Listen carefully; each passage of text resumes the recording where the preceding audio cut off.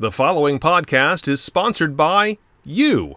If you'd like to donate to help us continue providing the best VCU men's basketball podcast out there, please use the link in the show notes for this episode. Proceeds from your donations will be used to pay for hosting fees, which are the most expensive ongoing part of providing this show. Thank you in advance, and go Rams!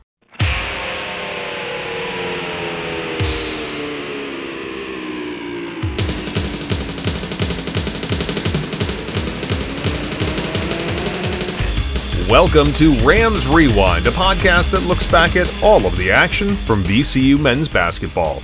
In this special off-season edition, host George Templeton reviews what's been happening since the last time the Rams hit the court. And now, here's George.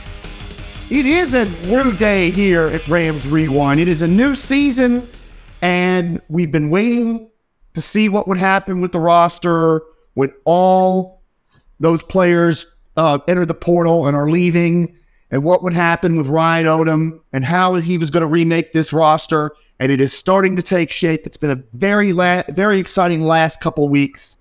And here to join us here on Rams Rewind to talk about that is the guy who's covering VCU and high school football for the Richmond Times-Dispatch. And of course, for those of you who don't know who are listening for the first time, I worked for the Richmond Times-Dispatch many years ago.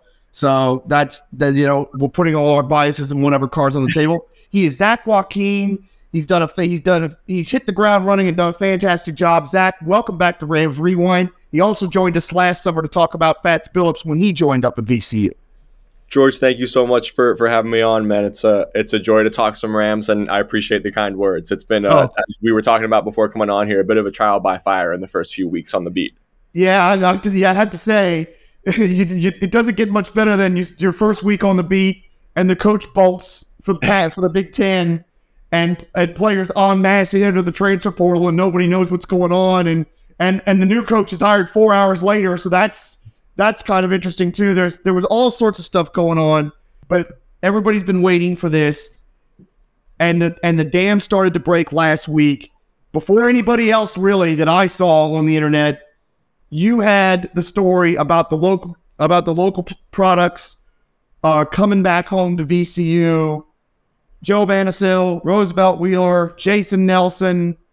It was a great reporting that you did. Tell us about how you got onto that story and how you were able to dig that up and report that. Well, thank you so much for that, man. I guess I'd just start by saying I was grateful to the parents who, when their kids were in this decision-making process, decided to take the time to share their stories with a reporter, which I appreciated a great deal. I think I got lucky with the timing because I was moving from high school athletics to the VCU beat right when this reunion was kind of coming about. And so I covered these kids in high school, right? I'd talked to Jason Nelson Sr., before when Jason was at John Marshall. I covered Roosevelt Wheeler's commitment to Louisville, and I talked to him and his mother at that, and I'd covered Efton Reed as well when he was in high school. And so I knew all of these kids and had some familiarity with them, and that helped out a great deal. And so I kind of heard through back channels, coaches locally that had worked with them before, a lot of people at Team Loaded, honestly, and in that kind of community obviously knew that this was happening before it did. And so I started hearing a lot of whispers, and there were whispers in that week leading up to, I think, on VCU Twitter, right? There were some people starting to talk about big recruiting weekend for VCU coming up. And then on Friday, I texted Jason Nelson Sr. And reached out to Roosevelt Wheeler's mom and Efton Reed's mom, and the parents were really forthcoming. And it was awesome to hear what they had to say about reuniting, because this isn't just the kids. Like, this is the parents, too, who are all really close and kind of became a family on that 2018 team that went 40-0 and ended the season as, I think, the top-ranked 15U team in the country when all these kids were playing together. And so the parents all developed that close relationship then, along with the kids. And so they'd always kind of joked in the background over the years about, hey, if we ever had the opportunity, how cool would it be to play together again, whether that be, in college or down the road, I don't know, but they'd always toyed with the idea of reuniting because I felt like there was a lot of chemistry there. And then they were all in the portal at the same time. And it was just kind of a perfect storm over the last few weeks. And I can't emphasize enough how what I've heard from all corners is how instrumental Fats Billups was.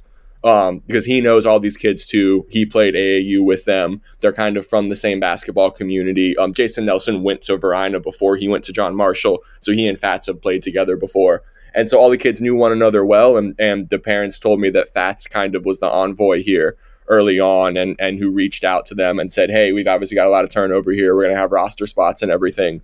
What do you guys think about the idea of playing together again? So him and Jason were in communication for a while there, and then Jason communicated with Rose, and the parents started talking, and then word got to Efton.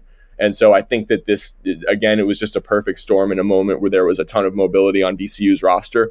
All the spots were open, and the kids happened to be in the portal together at the same time, and Joe had played with all of them before. And this is Joe's fourth school, I think, now, right? And so all the kids were in the portal together. I'm sure we'll talk about eligibility here, but that's what comes to mind too. That's obviously a conversation with Joe and Efton because they're multi-time transfers, and that's something that the kids are considering. But I think that it was a perfect opportunity for them to come home and be closer to their support systems. The Nelsons talked a lot about that, I think, with the other kids about, because obviously Jason was at Richmond before, and so never really left home to go play in college. And they kind of told all of the other kids who'd gone further away, like, hey, it's pretty special to have your parents and your coaches and your loved ones around you. And Jason's really been able to be comfortable, and I think is excited about the switch to have a new scene in a system that maybe he feels more comfortable in, but to still have that same support system around him that he had at Richmond. And so, yeah, I think to answer your question, it was a perfect storm in terms of me having covered high school before and having familiarity with these kids. And then all of a sudden they're talking in back channels about reuniting.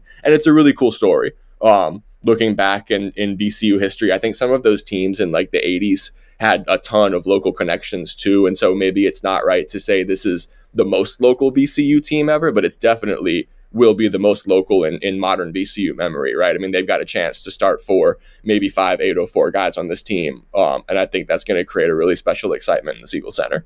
Well, and that's the interesting thing too, because we had some local guys on the 2011 Final Four team, and in those years, Jesse Pellet-Rosa made the winning free throw and they made the tournament in 2004. I was there in the stands, saw that. So we've had it. That current has run through the program, but until Fats Billups came last year, and we talked about this last year when we did the episode about him. You know, I think a lot of people were excited just because it's finally got a local kid coming again.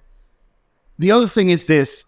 I have complained as a fan of DMV schools, you know, Maryland and up and around the DC area, but VCU too, and really for all the state schools, how much talent that the colleges around here have let go, let leave, have left the state in basketball and football. But basketball, to me, it's really kind of jarring, and men's and women's, and all the best players seem to leave. And I feel like that this moment right here with these 3 guys, potentially 4 if it's Efton Reed, could be a watershed, a complete sea change. Because if they can come home and they're successful and VCU successful, and you see the atmosphere it generates, maybe finally Ryan Odom's going to crack the code that all these other coaches from, you know, the schools up in DC and Maryland down to the Tidewater haven't been able to figure out, is how to keep the great local talent staying home. It's era defining potentially, right, for Ryan. I mean, he's got to have a lot of belief in this group to put so many chips in this basket, you know, very early in his tenure, right? I mean, this is the core of his roster. Obviously, we're going to talk about in a little bit here. He's got some guys that are familiar with his system and have played for him before coming in as well. But these are all kids that haven't played for him before, that are going to have to, I'm sure there'll be a learning curve with learning his system, but he's clearly got a lot of belief in the cohesion that group has, and their chance to, I mean, let's be real, they've so far, I'm sure they'd be the first ones to tell you this, specifically Rose in his 2 years at Louisville, they haven't reached what they think their potential is to this point, right? And Efton didn't get much of a chance last year at Gonzaga with some really talented bigs in front of him. And Rose the last couple of years at Louisville. I don't know if you got a chance to watch Louisville this last year, but it was horrible. It was a bit of a mess the last couple of years. And so I think it's easy to say that their struggles to this point were more a product of the situations that they were in. I mean, Efton left LSU because of the Will Wade fiasco, right? I mean, he had a good freshman year at LSU and then goes to Gonzaga where, you know, he's got some really talented guys in front of him. So I think that Ryan has to feel like, I mean, Efton was a top 20 recruit out of high school. Rose was top 50. Joe was top 100. I think Jason might have been as well, right? And so all of these guys have got to, Ryan's got to feel like they've got a chance to reach a ceiling that they haven't showed yet at the college level, even though Joe did have that one great year at George Washington where he was third team all A10. So he showed a little bit, and I think Jason definitely showed some flashes last year for Richmond, right? But I think that they've all got to feel like there's an unrealized ceiling there, and getting back together with guys that you have familiarity with has got to be part of unlocking that ceiling for all of them, and playing in Ryan's system that we've heard so much about, right? This 4-out, free-flowing, shoot a lot of threes, push the tempo offensive system that I think a lot of people in the VCU community are excited to see put in action. How deep were VCU into these three guys when they originally were graduating high school and getting to college? Were they on their lists? Were they close to maybe getting any of them, or were they kind of further down the pecking order? That to the best of your recollection, when these guys were coming up? Not Efton. I think he was a top 20 recruit, and so his suitors nationally were real blue bloods, and I think a bit of a tier above VCU. But Rose said that it was his second choice and that he was close to staying home and going to VCU when he picked Louisville. And Jason Nelson Sr. said the same thing about Jason and his decision process, is that VCU was right there for him, but at the time that he was deciding, Bones and Ace were both at VCU. And so I think that he might have originally gone to VCU had it not been for the talent that was already there in the backcourt ahead of him. And obviously he couldn't have been able to foresee a couple years down the road here, Bones is in the NBA and Ace is at Penn State. And so now the door is open for him in a program that he very much considered. I'm not sure about Joe. I know that Joe's obviously bounced around a little bit. I think that VCU was in consideration for him. He seems like a VCU player, doesn't he? He seems like kind of a Nick Kern replacement, great cutter, really physical downhill guard. He's going to get to the basket, draw a lot of contact, finish through contact. Excited to see his game in the A10 because we've already seen it translate well to the A10. At that year that he was third team all A10 at George Washington, I think he averaged like 16 points. He was really productive for them, and then went to Oklahoma last year and didn't get a whole lot of minutes. But you mentioned earlier the local recruiting push, and I've thought about this a few times over these past couple of weeks, that it's interesting. I've been covering high school football a lot over the past couple of years, and so there's been a lot made of Tony Elliott and Brent Pry kind of doing the same thing, because that's a similar narrative, right, that's been out there about high school football in Virginia and the DMV area, about all the best talent leaves. And so I know that both Elliott and Pry, and particularly Pry, has really made that an emphasis to try and strengthen some of those local connections. And so it's interesting to me that it seems that Ryan has kind of made that a similar priority in his new regime at VCU. If that was, man, when he got off the plane, that's clearly one of the first things he said, is I'm trying to get some local connections and strengthen those ties with local coaches. I mean, you're at VCU, you're in the center of the state. You can drive 2 to 2.5 hours in any direction and find a really good player or players that could make you not just a contender in the A10, could make you a regular tournament participant, maybe even a regular tournament participant in the second weekend. That's what we're talking about, being in Virginia here. And not just Virginia, DC and Prince George's County, Maryland are only 2.5 hours away. I know, because I've driven up there enough time. So if Ryan Odom can figure that out, that would be amazing. Now, you mentioned Jason Nelson, and you talked about that he could have ended up at VCU, but at the time, Bones is there, Ace Baldwin's there. There's not a lot of there wasn't probably a lot of minutes for him. You know, he goes to Richmond, and I'm looking at Jason Nelson for Richmond next year, and I'm thinking if Trey Burton stays, and I think he is staying, that's a really good backcourt. So, and I would assume he's going to start and play a lot and play well. So, why is Jason Nelson going across town? I mean, I'm trying to remember of a transfer in either direction between VCU and Richmond in basketball, and I can't think of one. So that was kind of one of the more interesting pieces to this. In the last couple of weeks, I've asked around, and John O'Connor at the TD has covered Richmond for a long time, and he didn't remember anyone ever having done this before. And so I think it's safe to say that this has never happened before. It'll certainly add a little extra spice to the Capital City Classic next year, right? I think I saw on Twitter, it was great. Him and Neil Quinn, who are good friends, I think, we're talking about Thanksgiving is going to be a little awkward next year. And so I thought that was a cool interaction to see between them. I think that the Nelsons felt like Jason could do with some more freedom offensively. I think Mr. Nelson said in that story he feels like Ryan's system is going to allow a playmaker to be a playmaker, and maybe in the Princeton offense in Mooney's system they felt like it was a little rigid, and that he didn't have the leeway to kind of be a free flowing playmaker and dictate the offense a little bit more. Whereas at UR he felt like it was, everything was controlled by sets and you knew where the ball was going a lot of the time, and he didn't have the freedom maybe to be the playmaker that he wants to be. That's what I've heard from them. And I don't have a whole lot of familiarity with Ryan's system, obviously, right? I've seen his Utah State teams, his UMBC teams. I think VCU is going to look more like his UMBC teams did than his Utah State teams, just based on personnel. But I think that I know that they push the tempo. I know they want to get a lot of threes up. I know that he's big on analytics and has an analytics coach. And so I think it's going to be a lot of like get to the cup or shoot a three. Looking for the best shot on the floor statistically. And so I think that all of those things lend themselves to Jason really pushing the pace a little more and having some more freedom offensively. He made some highlight reel passes this past year for Richmond, and I know his playing time lessened a little bit as the season went on, but he certainly showed flashes, and I think ended up averaging 8 points and 2 assists, right? And was obviously a huge recruit out of high school. So you've got to think, similar to what we've said with the other guys, there's a huge ceiling there that hasn't necessarily been unlocked with him yet. And I think that that's how Jason and the Nelsons feel about he wasn't really able to totally be himself as a playmaker and as a floor general at UR, and that they'll have that opportunity at VCU. Well, so that's one piece of this new remade roster that we've talked about. But the other piece is this, and we're reaching back to another era. We've reached back to one era with the influx of local talent, but we're now reaching back to an era that I know very well because I was at VCU at this time, and that's the era of having international players on the roster with the men and the women too, but the men especially, which we had in the late 90s and early aughts as VCU got back on its feet under Mac McCarthy. There were some international players that were absolutely crucial to that. And now these 2 Utah State transfers represent a reach back to that. Matt Schluga and now the other kid's name escapes me. I'm going to draw a blank. Sean Bairstow. Bairstow, thank you very much. Matt Schluga and Sean Bairstow. Sean Bairstow's Australian. Matt Schluga's Ukrainian.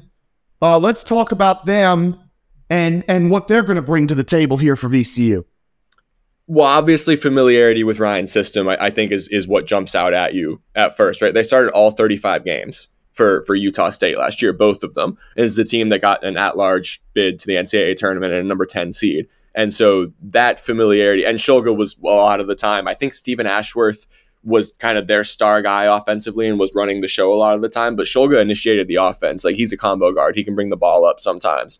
Bairstow I'm not sure what to make of his profile. He's 6'8", 205.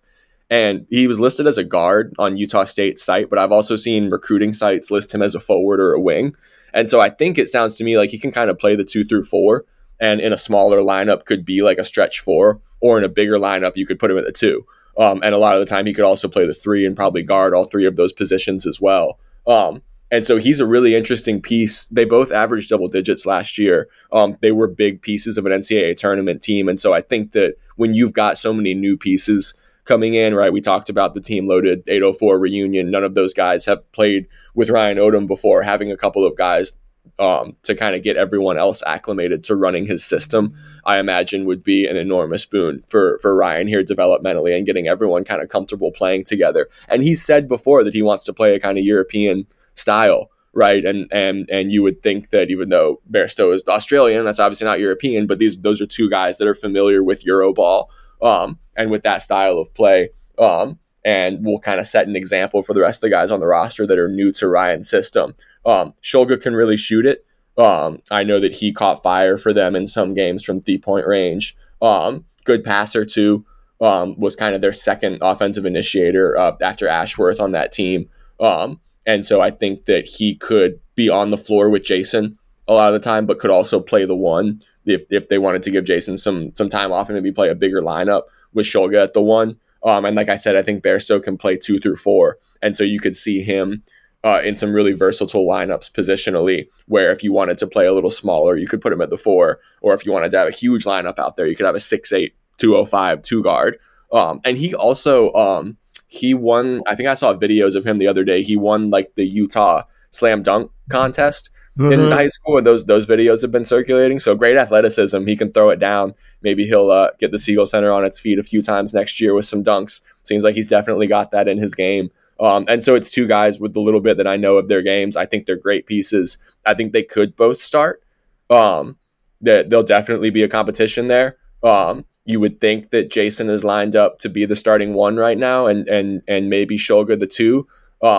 Joe's going to fight for a spot too. There'll be other pieces coming in. So, and again, they started all 35 teams last year for games last year for a team that made the NCAA tournament. So I think it's two guys who are probably coming in expecting a lot of playing time. Bairstow only has 1 year of eligibility left. Shulga has 2.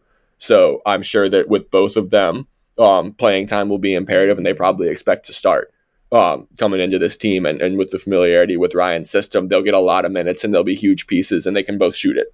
Like I said, too, Bairstow not as consistent, didn't shoot it with the volume that Shulga did, but he can shoot it too. Bairstow struggles from the line a little bit. That stood out to me in his statistics. He shot like 52% from the line. And he was in the high 30s from 3. So that'll be something to keep an eye on. He's interesting. He seems like one of those guys who's more comfortable shooting it from outside than he is from the free throw line. But Shulga's like an 80+% free throw shooter too. And a really great 3-point shooter who can get super hot. And so both guys that are going to provide great spacing on the floor that I think really lends itself to the Euro ball that Ryan wants to play.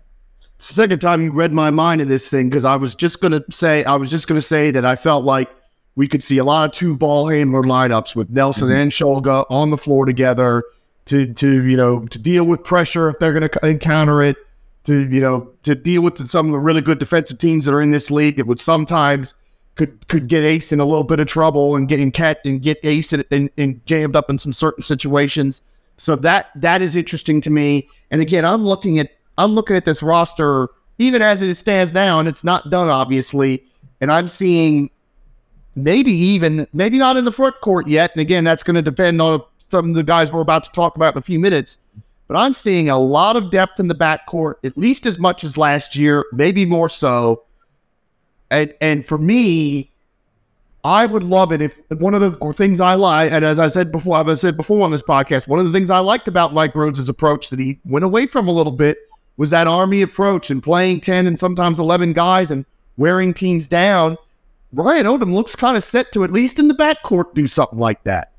Oh, I think there's even in the front court too. I mean, we're obviously waiting to hear official word from Efton right now, but with the rising sophomores, right? Fermin and Lawal, I think they both showed really good flashes last year, and they'll both want a lot more playing time coming into this year. And so I think between them and Rose, that's a great start at a front court. And if you get one more big in there, then I think they're going to have good depth there as well. But definitely, I mean, to deal with pressure, I would think that you'll see a lot of lineups with Nelson and Shulga both out there. Shulga very much a true combo guard. So I think he's probably more comfortable at the 2 with Jason bringing it up, and he can play off the ball, but he can certainly do both.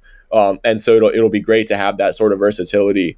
I think definitely deeper than last year at the 2 guard spot, right? Because Bairstow can play there, Joe can play there, and Shulga's comfortable there. So I think you'll have a lot of options in that regard. And then some more guys possibly, hopefully coming in here that we'll talk about, who could also play those roles. And I'm wondering what's going on with Jaron McAllister, right? Because we had 7 guys enter the portal, right? 6 of them are gone. Jaron's the one that entered the portal in like late March. It was before Mike even left that Jaron entered the portal, and we just haven't heard anything about him since then. And so he could stay. It would obviously be great, to see a kid that's had 2 ACL injuries be able to come back and contribute for this roster. That'd be a feel-good story. But I also think everyone would understand if he wanted a fresh start after everything and after the adversity that he's dealt with over the past couple of years.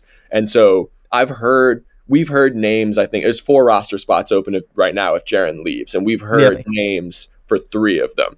And so it's interesting to me that we haven't really heard, I think, a 4th name out there to fill that spot. That makes me think that, especially this late in the game, I mean, man, what's today? It's the 25th. The portal closes May 11th. So, Jaron's got to make a decision really soon here. Again, would be great to see him come back and contribute in a VCU uniform. That'd be an awesome story.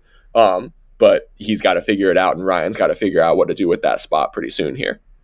let's continue with the international theme, because you mentioned this to me when we were communicating back and forth, that this young man is definitely coming, and we're going to talk about another young man who VCU's into and may be able to get to come here. Jacob Patrick, who's played in the German league, 18 years old, pretty talented outside shooter by the look of it. And again, another fairly sizable guard. We're going to have a lot of, except for Jason Nelson, we're going to have a lot of sizable guards here at VCU this next coming season. And that's something that I think could very much keep us as a really good defensive team, because that's one of the hallmarks of us, has been such a good team, be able to clamp the other team's guards.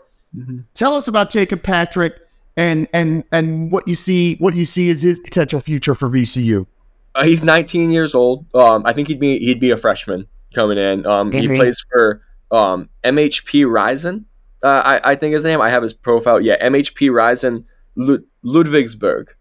I've got his profile up here right now. I am admittedly not familiar with that professional team, but he plays professionally in Germany. I know he's had experience playing for the younger German national teams.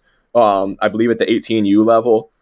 He's 6'5", and he's listed as a shooting guard. So to your point, there'd be a lot of length here. His dad has experience coaching in the country. I'm trying to pull up his profile. I believe his name is John Patrick. But I've heard that Jacob has actually been to VCU games and has some family in the Richmond area. Yeah, and so I'm not sure what that connection is. I'm hoping to do a deeper dive into him shortly here when things become official. I think that they've got, my impression is that they've got pretty confident word from him that this is where he wants to go, but he obviously plays professionally overseas, and so there's a lot of different legwork and that you have to jump through and paperwork and stuff to get a professional player coming to an American college from overseas. I'm not sure what all the logistics look like there, but I know there's a lot they have to sort through. And so I think they're waiting on the German club to kind of work through all of the logistics there. But he'd be a really interesting ad. His dad was a coach in the U.S. for a while and has also coached overseas. And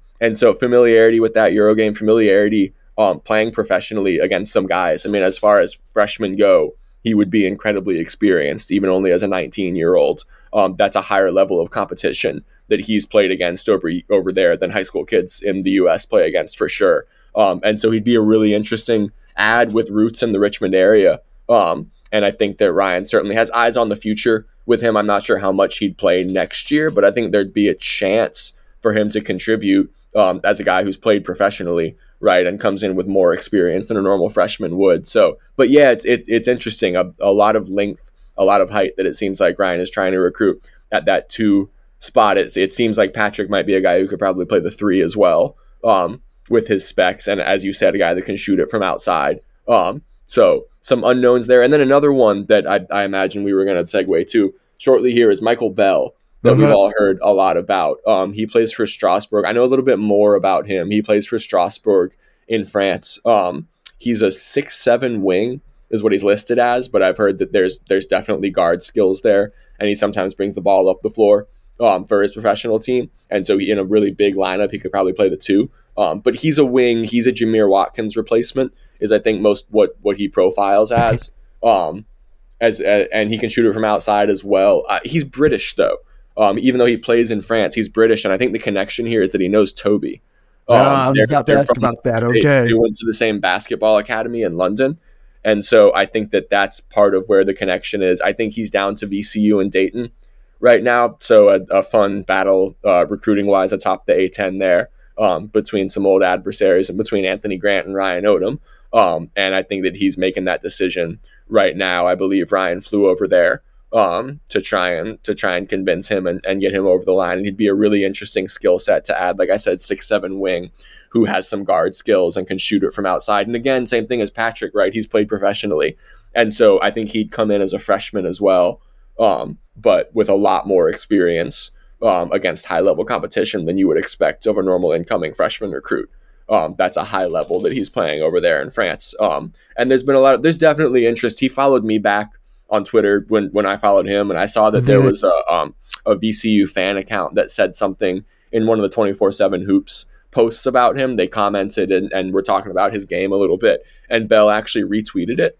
And it was talking about how VCU has recruited him for a long time, and Odom recruited him going back to Utah State. And so there's definitely some familiarity and some interest there. And yeah, I think he's down to just VCU and Dayton right now, and one of the last pieces that Ryan's trying to get over the line with this roster. So as we stand now, and we'll talk about Efton Reed in a moment here. If Efton Reed, Jacob Patrick's over the line, if Efton Reed and Michael Bell are over the line, that would leave us with one spot, right? Mm-hmm. And so if Jaron leaves, if Jaron were to stay, then that I think that would be it. Okay, so I'd say top to bottom, it ought to make VCU fans feel really good about the future. That if that's the roster we've got after losing the players that we've lost to the transfer portal, I think any of us would have been very surprised to have a roster as quality as that. Absolutely. That's a roster that could genuinely compete for an A-10 title next year, right? I think that's the consensus here. These are guys that Reed was a top 20 recruit. Wheeler was a top 50 recruit. Jason and Joe were top 100. I mean, these are and Bairstow and Shulga started all 35 games for an NCAA tournament team last year. Like, it's a lot of new pieces. It'll certainly be a petri dish, right? Yeah. Where this will be a big experiment. Trying to see how all of these guys fit together, and the cohesion will certainly be a work in progress. I think they'd all say that, because there's going to be a lot of, I mean, some guys coming over from Europe too, some guys that have played together before, some guys who played for Odom. It's a lot of pieces that you're trying to fit together, but isn't the transfer portal crazy? And I think it's also a great testament to VCU and the development. As I wrote about this for Monday's paper a little bit about, there was obviously some spite, I think, in the community and some anger toward all the outgoings. I mean, when virtually your entire roster leaves like that, it's certainly going to leave some people scarred, and understandably so. You've just formed a relationship with these kids and watched them achieve great things for the program, right? And it's hard to say goodbye. But I think that it's important to have the perspective of, VCU is bringing in as many transfers as it's losing. And so you're benefiting off of the portal just as much as you're being hurt by it and kids leaving, right? And VCU is bringing in Power 5 kids to replace kids that they're sending to Power 5 schools. Like Efton and Rose. Obviously, Jason was at Richmond, but he had Power 5 offers out of high school. I think that it's great that players see VCU as a place that they can get Power 5 development, right? And you can, sometimes maybe it's a stepping stone and you play for a couple years and then move on to a Power 5 program. And then sometimes maybe you've played at a Power 5 program for a couple years and feel like you haven't realized your ceiling, and you feel like VCU is the right place to go after that, right? For a guy like Rose, who probably hasn't made the impact that he feels like he's capable of in the couple years at Louisville, then, go to VCU and hone your skills and get to that level that you think you can get to. And so I think that it's important to keep into perspective the things that the kids that are leaving accomplished for this program. A lot of them were huge foundational pieces of a team that won a regular season title and an A-10 tournament title last year, and they get a place in VCU lore forever for that. And same with Mike. I understand animosity. It sucks when you feel like your program has that stepping stone reputation, as a place that a coach is going to use to get to his next level. And that we could probably make an entire separate podcast about that conversation and how VCU tries to move on past being that point. I know that a lot of people like to throw out the Big East possibility and the hope someday that VCU could make that jump, and that's the answer, and that's how this program becomes a Butler, where it's not a stepping stone. It's a destination, in the minds of VCU fans, but in a moment with this much roster transience, I think it's certainly important to keep things in perspective and know that you're benefiting off of the portal just as much as you're losing pieces to it, and that kids see this as a place where they can get great development and develop into really good players just as much as you can, at a Power 5 school. And I think that that's definitely a good commentary on the program. And also, this is getting tangential, and cut me off if you need to here, but with how fast Ed moved.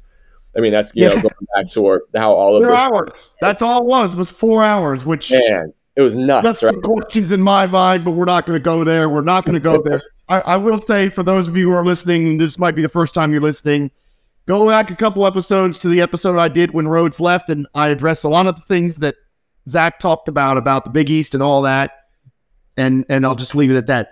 I do want to, focus in on Efton Reed for just a moment before we go. Efton Reed was at Stewart, right?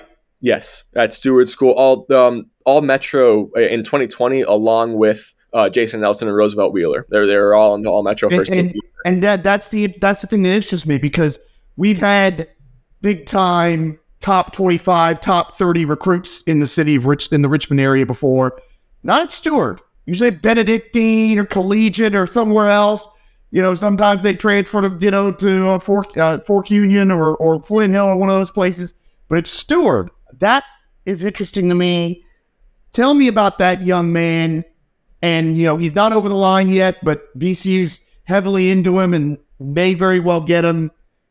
Tell me about him and why you think it looks like he's going to come home and play for VCU. So Kurt Kassab would actually be is the answer to your question there a little bit. He was the coach at Stewart for a long time. He recently, TJ Grimes, who was actually a Hampton-Sydney alum that broke Ryan Odom's 3-point record at Hampton-Sydney, is now the head coach at Stewart. He's great as well and taking up the mantle there. But it's been a program that, as long as I've been covering high school sports in the area, competes among the best in VISAA Division II and with the area's best private schools. Kurt left for Florida. And Coach Kassab was one of the area's best for years there. He was at Deep Run previously and built a really good program there, and then went to Stewart. And they've had Curtis Blair as well in recent years, who's first team All-Metro this year. He's committed to Liberty. And so they've produced a couple, and Curtis had offers from Virginia Tech and Power 5 schools and stuff. He was a Power 5 recruit and chose to go to Liberty. And so they've produced a few guys over the last few years. I would definitely point to Coach Kassab as the main developmental impact on Efton. He was a beast when he was at Stewart, man. I mean, he was one of the best players, if not the best player in the area. Really, really interesting offensive skill set for a 7-footer. I don't think he thinks of himself as a true 5. I think he thinks of himself as a stretch 4 or that modern, Kristaps Porzingis, Joel Embiid. The big who might be a 5, but who can step out on the perimeter. Not that I'm making those comparisons. Efton has a lot of, I'm sure he'd be the first to say, has a lot of way to go developmentally to get to those guys, but that's the kind of skill set that he has for a 7-footer. He can step out and shoot it. He can face up with guys. He can drive at you. He can play in the mid-range. He can score in the post with a jump hook. He doesn't like to play with his back to the basket a whole lot, from what I remember, so he's not really like a true post 5 in that way, and he's definitely not, like Rose is a motor, like around the basket, like a true 5. Like he's not going to step out on the perimeter. Like he's going to dominate the glass. He's going to dunk a lot. Think like Mo Alley Cox, but doesn't run the floor as well. Obviously, Mo's an NFL tight end. No bigs run the floor like Mo did, but like a taller, less mobile version of Mo. Lots of dunks, lots of blocks, great defensive instincts around the basket. Efton's not that. Right, like he's not a true 5. He's not a rim runner. He's more of a Euro modern NBA 5. And I think that's certainly with the skill set that he has at 7 feet tall. He certainly still has NBA aspirations for his career. And so I think one of the things that was most interesting in talking to his mother, Maria, is that they love the fact that Ryan's dad, Dave, helped develop Tim Duncan at Wake Forest. And they hope that Ryan can have some of the similar impact on Efton. And I think that he's definitely, not that Tim Duncan's his ceiling. I would never say that, but he's got an incredibly intriguing skill set for a 7-footer that obviously Mark Few at Gonzaga wanted, that Will Wade at LSU wanted, and that I've heard that he took a visit to Michigan recently. And so Jawan Howard at Michigan wanted. I mean, big Power 5 coaches, blue blood programs have looked at him and I'm sure have been intrigued and wanted his skill set on their roster. His eligibility is interesting. We touched on that with him and Joe, right? From what I've heard, the NCAA is pretty lenient about waivers to play closer to home. And so even though there was some worry in the past couple of years that they've said that they're going to crack down on the multi-time transfers as we get further removed from COVID impacted seasons, I from what I've heard, both Joe and Efton, people expect them to be immediately eligible and to get a waiver if they were to come to VCU. Now, the interesting thing with Efton about that is, does that mean that his only options are VCU or stay at Gonzaga? Right? Because my impression is if he went to a Michigan, I think he'd have to sit. because he's not going to get the waiver then. So I think, a Richmond or a VCU somewhere immediately close to home for him are really his only options if he wants to play next year, aside from staying at Gonzaga. So my impression right now is that that's what the decision has been for him about whether to stay at Gonzaga or go to VCU. Obviously a phenomenal program there with a great history of developing bigs. But I think my impression is the draw of playing with his friends and playing close to home again is pretty strong for him right now. I have seen, I think the Nelsons on a post on Twitter earlier in the week that Miss Reed commented on. They were even doing some recruiting and telling her to openly on social media and come join all of us and stuff. So I think that the rest of that reunion group is recruiting Efton as much as the VCU community and Ryan is right now. I've heard positive things. I think we've all heard positive things. I know there was a visit to Michigan, I believe, in there. I think that might be part of the reason for the delay here. But I think everyone hopes in the coming days or perhaps even imminently that there should be an announcement on that front. Yeah, the NCAA and that multi-time transfer rule. Sorry, NCAA, you let that genie back out of the bottle, and it ain't going back in, I'm afraid. Because if they try that, I think they get taken to court and lose. And God bless those folks and Fats Phillips doing all, and Toby Law and everybody else that's on the roster doing all that recruiting for us. God bless you all. We love you for that. We all love you out here, all us Rams fans. Zach, this has been fantastic as it was the last time. I really appreciate all the time you've taken with me. And, like I'm looking at the computer and we got about 6 months to go. And golly, can October hurry up and get here? Because I can't wait. Because I'm thinking about that front court. Roosevelt, Wheeler, Efton, Ray, Toby Lawal, and Christian for me. I'm thinking about that front court and I'm just rubbing my hands together. That's a power of it. So it's absolutely a Power 5 front court. Yeah. And I just October, can it get here soon enough? So thank you for joining us here on Rams Rewind. Anything you want to promote? Shameless self-promotion is the rule of the day here. Go ahead. Man, just as you said, excited for the upcoming season. I mean, genuinely about the energy that there's going to be around this group and Ryan, and seeing all of these pieces fit together and seeing so many local kids have a big place on this roster. As someone who's covered high school sports in the area for a few years now and is a VCU alum himself, seeing that connection between the city and the program is special. And I think it's going to be a really awesome experience for local basketball fans. I'm Zach Joachim on Twitter. The last name's Joachim. George, thank you so much for having me on, man. I've really enjoyed this conversation, and it's always a joy to talk some VCU hoops. Oh, I appreciate it. It's been great. And if you like what you hear out there in podcast land, and you want to help us out, you can still donate us. We're starting over. This is the new season now. And if you do that, we will shout you out for donating to us during these podcasts and recaps that we do during the season. And we appreciate all the support everyone gave out here to this podcast last year. And if you continue it this year, that is great. Thank you all for listening. Whenever the next time we're going to be on, we look forward to talking with everybody. To submit a question for George to answer in an upcoming episode or to inquire about sponsorship opportunities for this podcast, please email ramsrewind@gmail.com. Thanks for listening to this episode of Rams Rewind.